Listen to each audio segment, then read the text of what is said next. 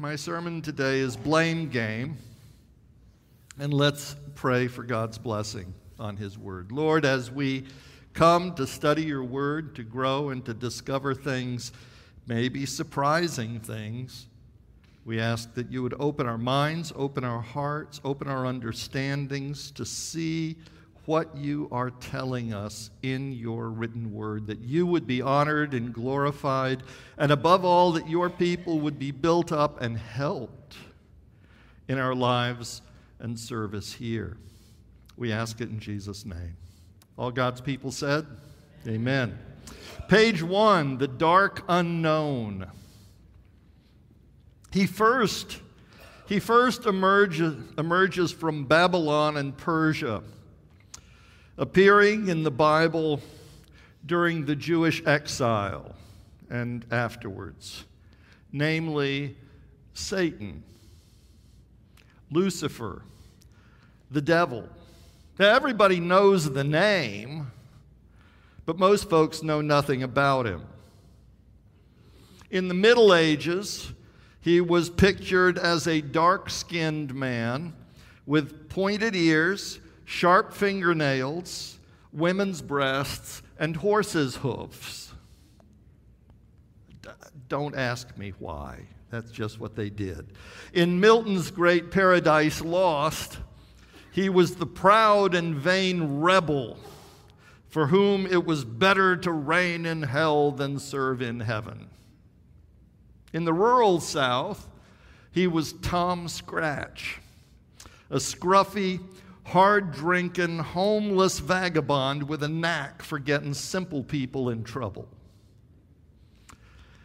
He's the tempter, the great deceiver who bargains for the souls of men and never forgets who owes him. But there is no unified picture of the devil, who he is and what he does, or even why. You know, a little man in red tights with claws and forked tails who sits on your shoulder and whispers temptations in your ear. Chocolate. You know. A tall, shadowy figure whose dark, wispy presence inspires terror and dread. Most of the images of the devil in popular fiction are merely concretions of people's darkest fears, sort of in humanoid shape and an evil will. Oddly, even among serious Satanists, there is no agreement as to who he is, why he does whatever it is he does, and whether he actually even exists, or if he's merely maybe a symbol for the full self-actualization of the human potential. Boy, doesn't that sound like noble? And then among evangelical Christians, there tends to be a very firm belief in the existence of a personal devil who embodies pure evil and is bent on the spiritual, emotional, ideological, and/or political enslavement of humanity. Sort of an anti-God. But how and why? To what end? And the opinions then fall all over the map. Page 2, the prosecution does not rest. So let's look at the beginning of the book of Job in the Old Testament, chapter 1. Now, first of all, in the first few verses there, we're introduced to the person of Job, who, we're told, was blameless and upright, one who feared God and turned away from evil. We're going to hear that exact same phrase verbatim several times as you read this passage. He is prospered, we're told, with 7 sons, 3 daughters, 7,000 sheep, 3,000 camels, 1,000 oxen. Now, those numbers are not literal. They're not to be taken literally, because you may have noticed it's all thousands and threes and sevens. I don't know why there's 7 sons and 7,000 sheep and 3 daughters and 3,000 camels. I'm not going to try and draw connections there. Daughters would resent me for it, I'm sure. Maybe the sons too. But keeping in mind, 3s and 7s are numbers of divinity and holiness in Jewish numerology. 10s are numbers of completion because that's all your fingers. It's complete. And 1,000, which is 10 times 10 times 10, is obviously a number of total completeness. So what it's trying to tell us is in his utter and total righteousness before God, Job is utterly and totally blessed. He is enjoying an idyllic, godly life. Until verse 6. One day, if you'd follow with me, one day the heavenly beings, literally that's the sons of God, I'll mention that in a moment, they came to present themselves before the Lord, and the Satan also came among them. And the Lord said to the Satan, "Where have you come from?" And the Satan answered the Lord, "From going to and fro on the earth and from walking up and down on it." And the Lord said to the Satan, "Have you considered my servant Job? There's no one like him on earth, a blameless and upright man who fears God and turns away from evil." Then the Satan answered the Lord, "Does Job fear God for nothing? Have you not put a fence around him and his house and all that he has on every side? You've blessed the work of his hands, and his possessions have increased in the land. But stretch out your hand now and touch all that he has, and he will curse you to your face." And the Lord said to the Satan, "Very well. All that he has is in your power. Only do not stretch out your hand against him." So the Satan went out from the presence of the Lord. Okay, right there. Let me explain. In the ancient world, royal courts held regular convocations to receive their orders, coordinate their efforts, and adjudicate disputes. Consider it sort of a staff meeting and court day all in one, And so God holds his staff meeting, and all the sons of God attend. Now, the term sons of God is not to be understood literally either, but it means his highest ranking ministers and right-hand men. It's literally means his favored ones in this sense. And there is among them the Satan. Now, I use the definite article on purpose, just like the Hebrew uses the definite article, ha-satan. Satan is never a personal name. It is an office. It is a title. It is a job. It means accuser, and is very specifically the accuser.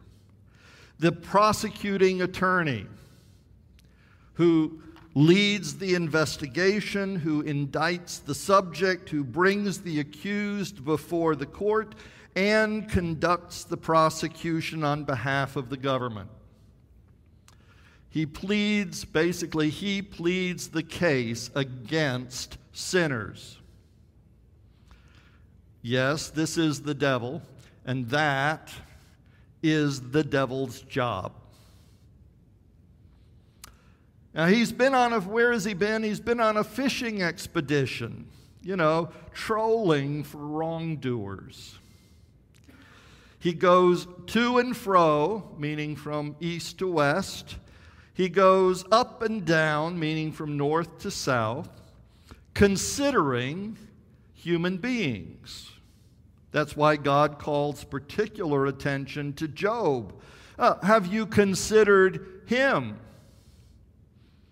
Because you see, he does not fit the usual mold. Job actually is upright and honors God in everything. He is a rare beast indeed. And it becomes obvious, though, that the accuser has indeed considered Job and has drawn his own conclusions. Job is only righteous and faithful because of what he can get out of God. If he loses everything, it'll become evident that even his faith is a self-serving sham. You know, I guess the devil's just looking on the bright side. This is one of the problems that have you ever known anyone who's constantly imputing the worst possible motives to other people? Well, they're just doing that because of blah, blah, blah. They're just saying that because of blah, blah, blah. Well, that's all right. Don't worry about it. That's just the spirit of the accuser. And they may not know it, but that's who they learned it from. So, at any rate, calamities befall Job. Rustlers steal his oxen and his donkeys and murder his wranglers. The vast flocks of sheep are destroyed by lightning. The Babylonians raid the camels and execute his camel drivers. His children perish in a whirlwind, all in a single day. A bad day. But Job, we're told, still honors God. He says, "The Lord gave, and the Lord has taken away. Blessed be the name of the Lord."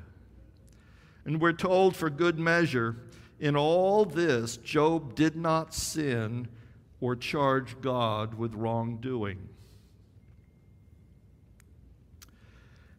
At the next court date, the sons of God again gathered a report. That's in chapter 2. We'll start at verse 1.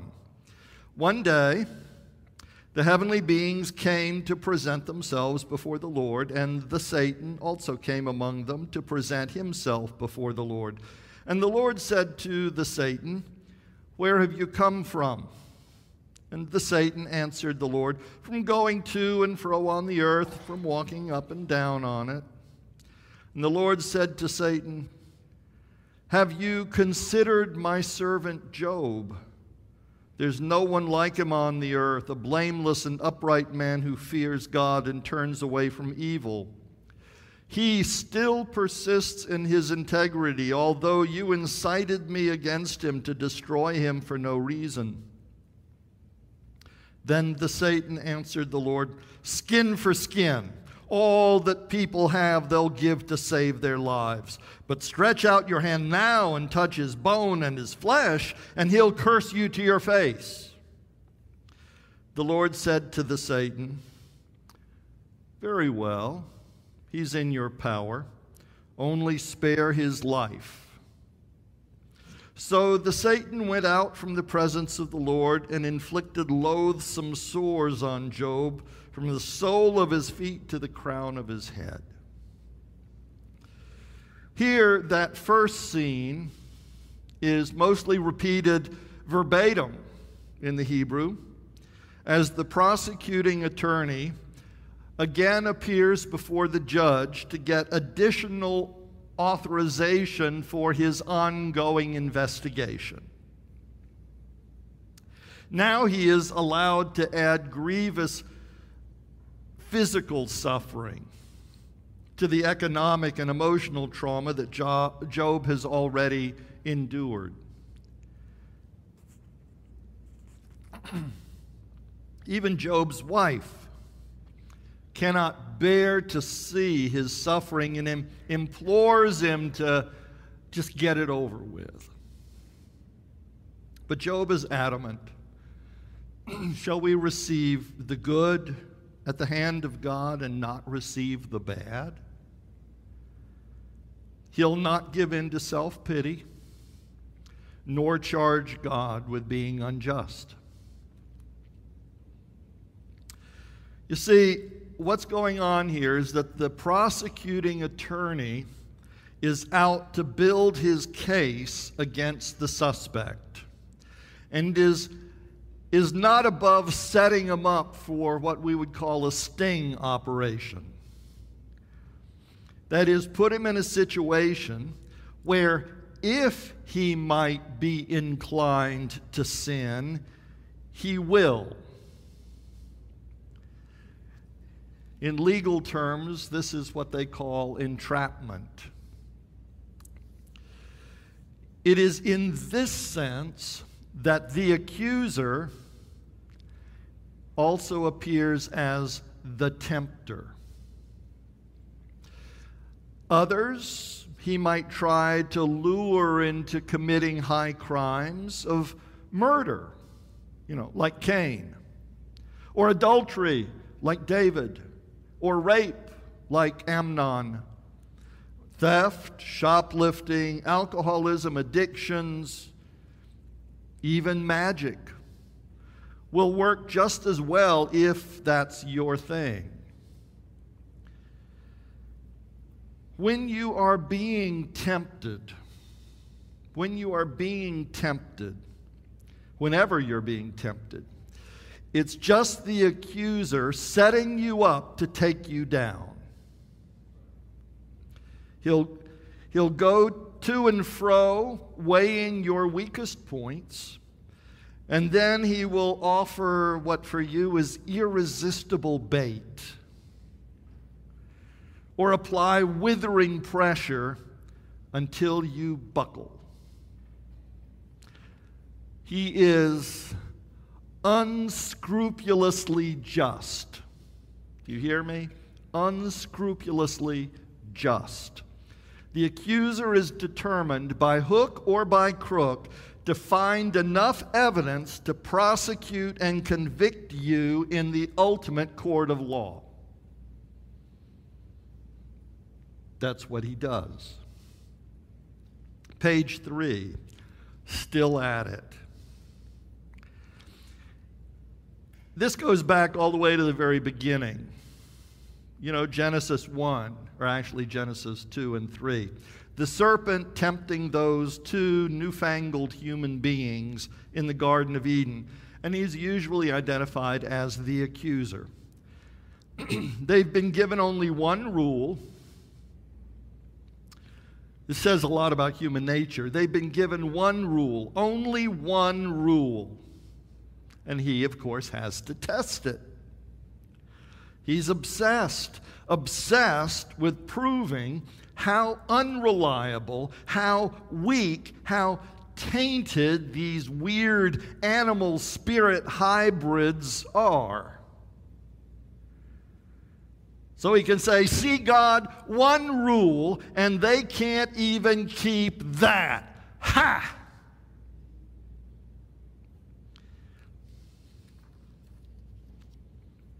As at the beginning of history, so also at the end.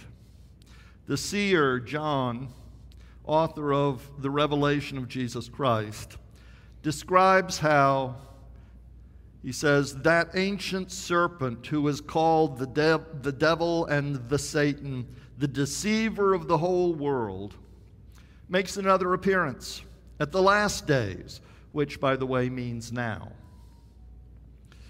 First, he wants to destroy the people of God before the Messiah can be born. And then failing in that, he wages war in heaven and is cast down by Michael and the armies of God. And a great voice from heaven rejoices. This is in Revelation 12 and verse 10 starting. Now have come the salvation and the power and the kingdom of our God and the authority of his Messiah. For the accuser of our comrades has been thrown down, who accuses them day and night before our God. But they have conquered him by the blood of the Lamb and by the word of their testimony, for they did not cling to life, even in the face of death.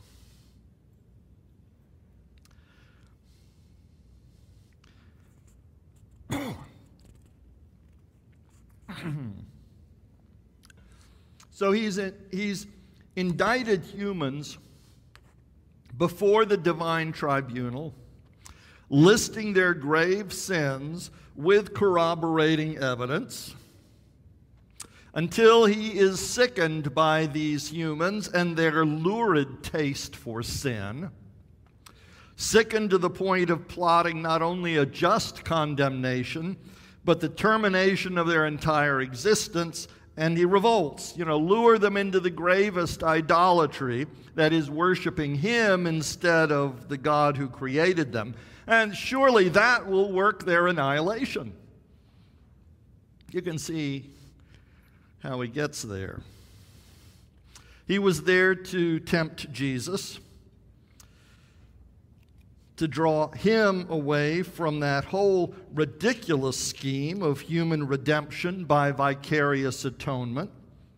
With Jesus, the devil's thinking is, well, let him be a prophet, let him be a priest, let him even be a king if he will. But whatever Jesus does, make sure he is pursuing human goals by human ends. You see, because in his eyes, these human vermin are unredeemable. Of course, you and I know that Jesus would not be deterred and went to the cross instead. It worked. The accuser hasn't figured out yet why. In the meantime, he still goes to and fro and up and down upon the earth. That's why we're warned in 1 Peter chapter 5, the verses 8 and 9. Like a roaring lion, your adversary, the devil, prowls around looking for someone to devour. Resist him, steadfast in your faith, for you know that your brothers and sisters in all the world are undergoing the same kinds of suffering. Now, we're familiar with this, so that's Bible. I know that verse. But when you really stop and look at it, the warning is not what we expect. That's not really quite what we expect to hear. We expect to hear, resist him, for you know that your brothers and sisters are undergoing the same kinds of temptation. Isn't that about what you'd really expect? It's not what it says. It's not temptation. It is suffering. You see, as with Job, the case of Job, the accuser intends to turn aside the faithful by afflicting your flesh, by causing pain and fear, physical and emotional pain and fear, persuading you that this interminable misery is all the future holds can ever hold. However, when you embrace that suffering, embrace the persecution, and even rejoice in the privilege of sharing in the sufferings of Jesus, well then, as happened with Job, the accuser loses his case.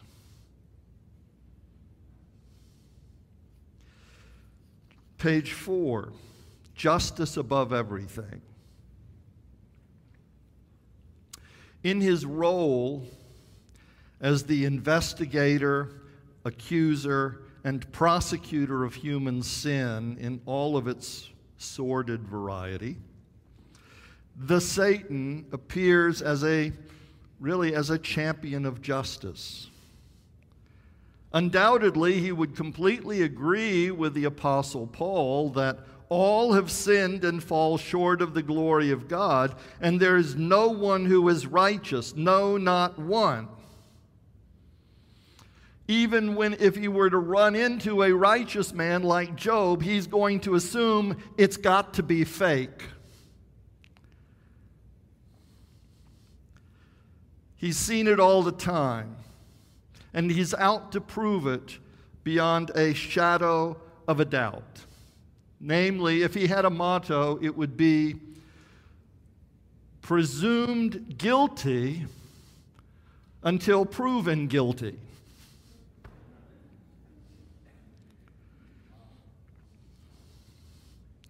As sinners, he's out to prove, let me just say, he's out to prove it. And to be honest, that's not really very hard to do. People are so inclined to selfishness, to peevishness, to acquisitiveness, and every other kind of ness. It doesn't take much to motivate any of us to our worst excesses. It's just how we are, and he knows that and exploits that. But it's not enough to prove that you and I are guilty by God's standards. He would also agree with Paul that the wages of sin is death. That is, as sinners before God, we deserve not only condemnation, we deserve the death verdict. And I'm sure he would think preferably eternal death. You know, God, just shovel this whole human experiment into the fire for good. Be done with it. Life should be for those who deserve it, and none of these human vermin deserve it. You see, the devil is usually assumed to be the ultimate embodiment of evil. But that's the devil of folk tales and ghost stories. The devil of the Bible is an arm of the court, a dedicated, if often unscrupulous, pursuer of justice. He is out to expose the evildoers. And, as he presumes, all human beings are evildoers. But the Bible does describe the Satan rebelling and vaunting himself against God. You see, he too has a besetting sin, but one that's not immediately apparent to himself. It is pride. The proud rarely see their pride as a problem. And if they did, they'd be proud of it. But, okay.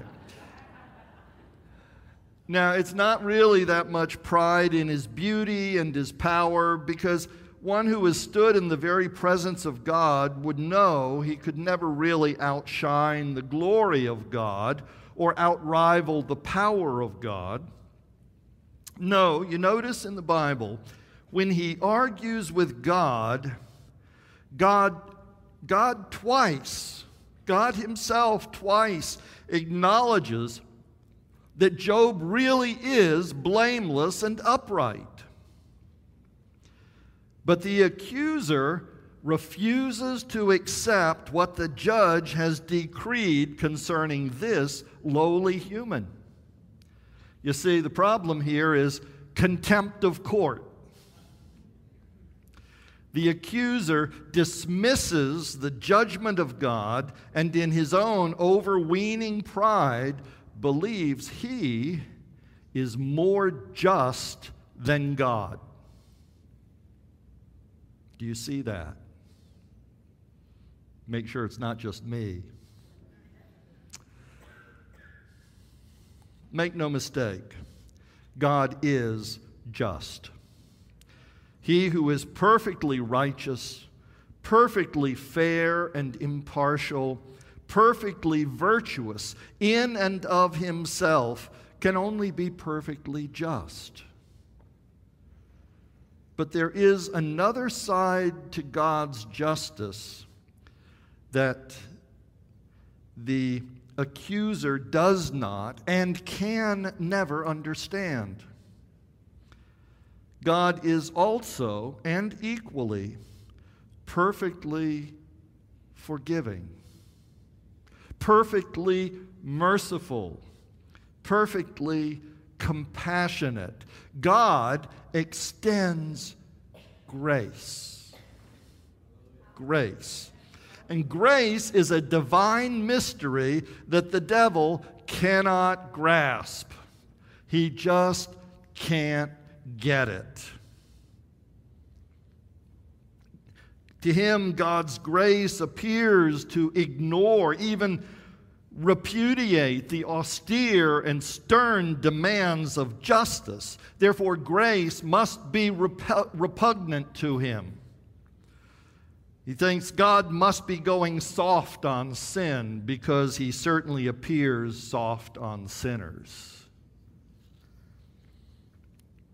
Of course, God is not soft on sin. When we offend against God, offend against our fellows, offend against both friend and enemy alike, it is what it is. And it demands the full weight of justice and prosecution to the full extent. God does not ignore our sin. God does not excuse our sin. But in his mercy, he has made a way to address your sin problem in order to restore his broken creation. Evil and guilt deserve punishment, yes, and justice demands it, yes. But instead of simply consigning all of us to the fires of hell, God became a human being who lived a fully human, yet fully faithful and upright life, and then who willingly gave himself over to rejection, abandonment, torture, and death. Not as the just punishment for his own sin, for he had none, but to fulfill the demands of justice on behalf of others, like you. The accuser has been carefully mounting his case against you in order to secure your condemnation. He's got banker's boxes full of the stuff. He's ready to traipse out in court against you. And then here comes the Son of God who accepts for himself your execution. The verdict is felled, the sentence fulfilled, and the sinner goes free.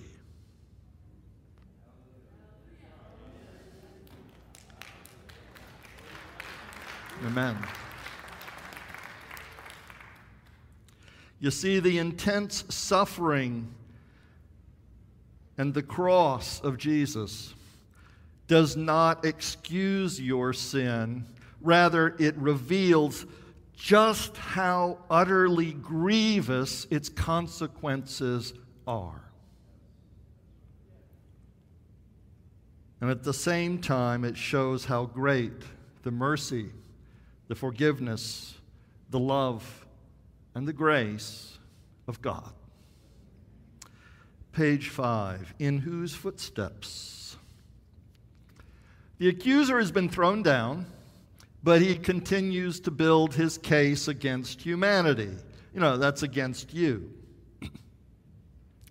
God, however, offers a fountain of mercy, a spring of grace to erase all of your failings and guilt, no matter how crushing the weight. So you come to Christ Jesus and find forgiveness and a whole new life that you never thought could still be possible. And if the devil fumes, well, let him fume. Further, you are who God says you are. You are not who the accuser says you are. Those people who picked at you and told you you wouldn't amount to anything that was mentioned earlier today, that's not who you are. They don't know who you are. Maybe that's who you were, but in Christ, you're a new creation. You're a new person from the inside out. And God says you are forgiven. He says you are a royal priest. He says you are strong. He says you are righteous, not in your own strength or righteousness, but in that of Christ. You no longer have to hear and believe what the accuser says about you. All that matters is who you are and who you are becoming in Christ.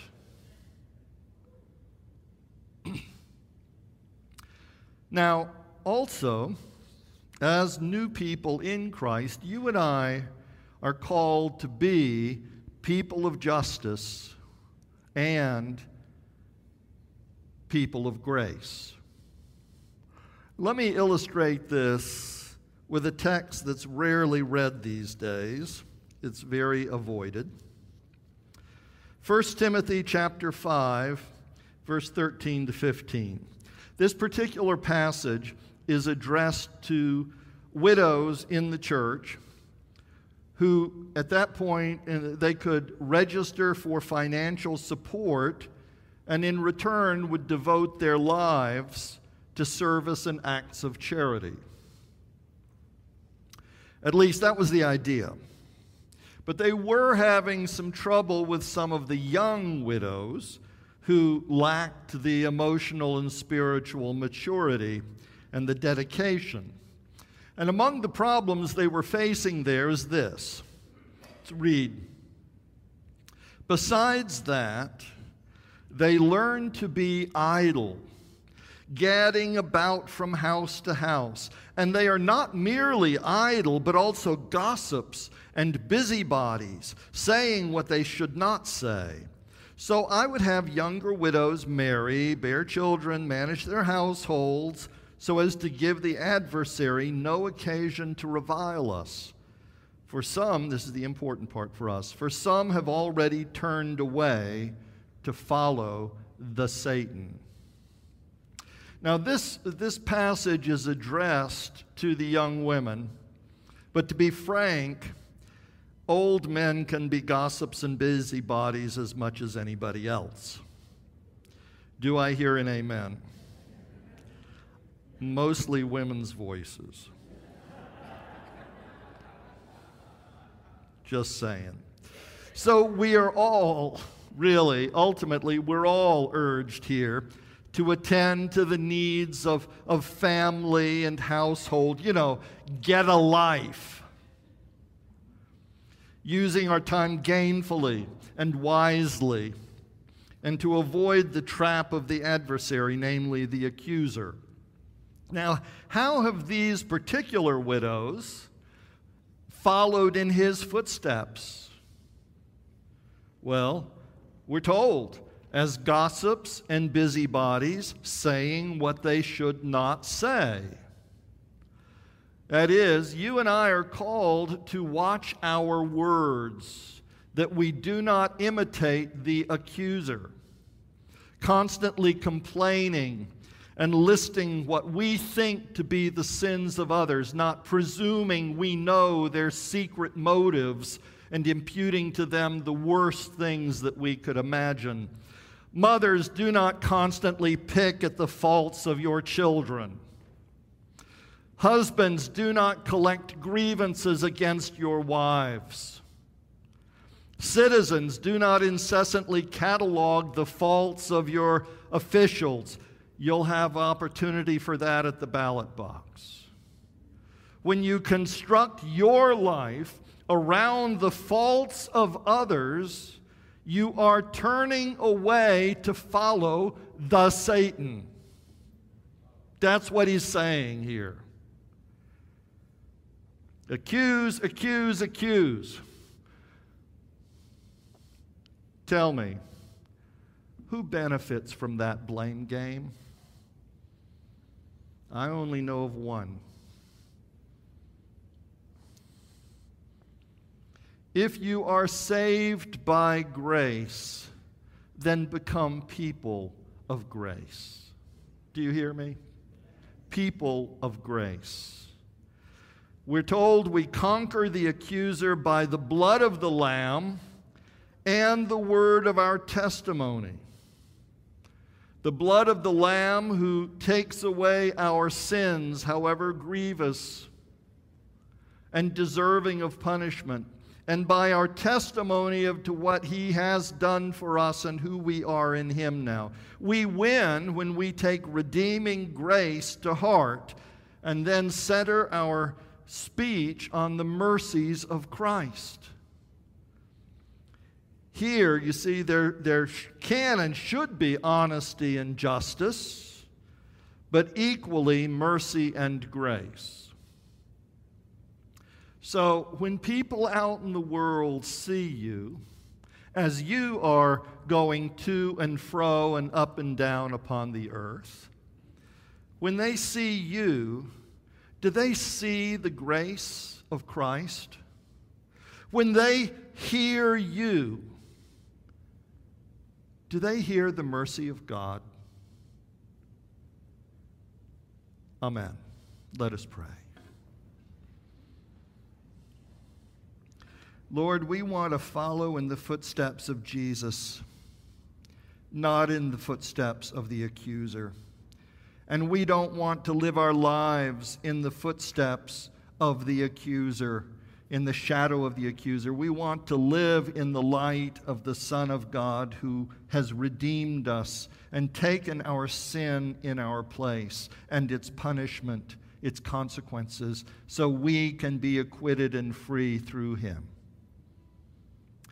Lord, do a work in our heart by the power of your Holy Spirit, that we can both bask in the glory of the mercy of Christ and extend it generously to others in the name of our God, who is all at once both fully just and fully merciful, who is completely fair and yet completely gracious. Amen.